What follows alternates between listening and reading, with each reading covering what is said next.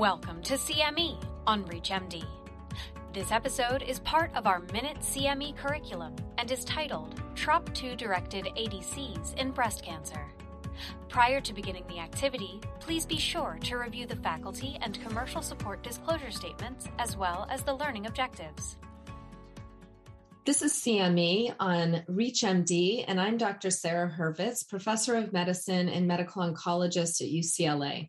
The treatment of triple-negative breast cancer has dramatically changed recently, not only by the availability of immune checkpoint inhibitors and PARP inhibitors for select patients, but also by the development and approval of the first antibody-drug conjugate, sacituzumab govitecan, for metastatic triple-negative breast cancer. This drug selectively delivers chemotherapy to an antigen known as TROP2, which is expressed on cancer cells. More recently, early clinical data is emerging relating to the anti-tumor activity of another TROP2-targeted ADC, datopotamab deruxtecan, or Dato-DXd. While these agents have both demonstrated impressive anti-tumor effects, they have unique side effect profiles to be aware of as well. The first ADC to be approved for metastatic triple-negative breast cancer is sacituzumab govitecan, a TROP2-targeted agent that delivers a topoisomerase 1-directed cytotoxic payload to tumor cells.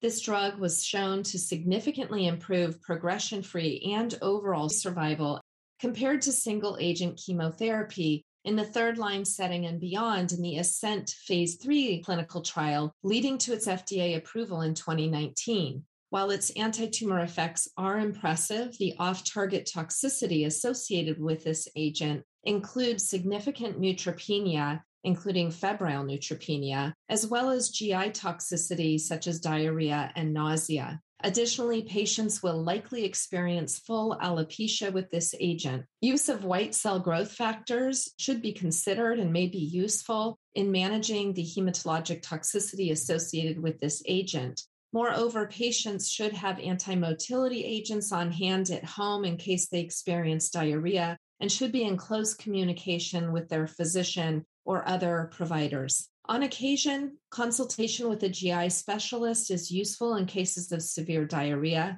At ASCO 2022, we are hearing more about this agent, sacituzumab govitecan, as phase 3 data will be presented relating to the use of this drug in hormone receptor positive, HER2 negative metastatic breast cancer. Datopotamab deruxtecan, or Dato-DXd, has not yet been approved, but is demonstrating interesting anti-tumor benefits in a phase 1 clinical trial called TROPION-PanTumor01. In addition to anti-tumor benefits, it is showing toxicity profiles that we need to be aware of, including nausea. In addition, this agent has been associated with stomatitis and fatigue. Patients may experience cytopenias with this agent, so again, growth factors might be useful in helping to manage this particular side effect. More data is expected and eagerly anticipated to fully understand the safety profile of this agent in breast cancer. So that's all the time we have for today. TROP2-directed ADCs have hit the scene for treatment of triple-negative breast cancer. The efficacy data associated with sacituzumab govitecan is extremely exciting, but clinicians need to be informed about the potential toxicities associated with this agent in order to optimize outcomes for their patients. In some cases, multidisciplinary management of adverse events is needed, most notably from our colleagues in gastroenterology. Thank you so much for your attention. We hope this was helpful. You've been listening to CME on ReachMD. This activity is provided by Prova Education and is part of our Minute CME curriculum.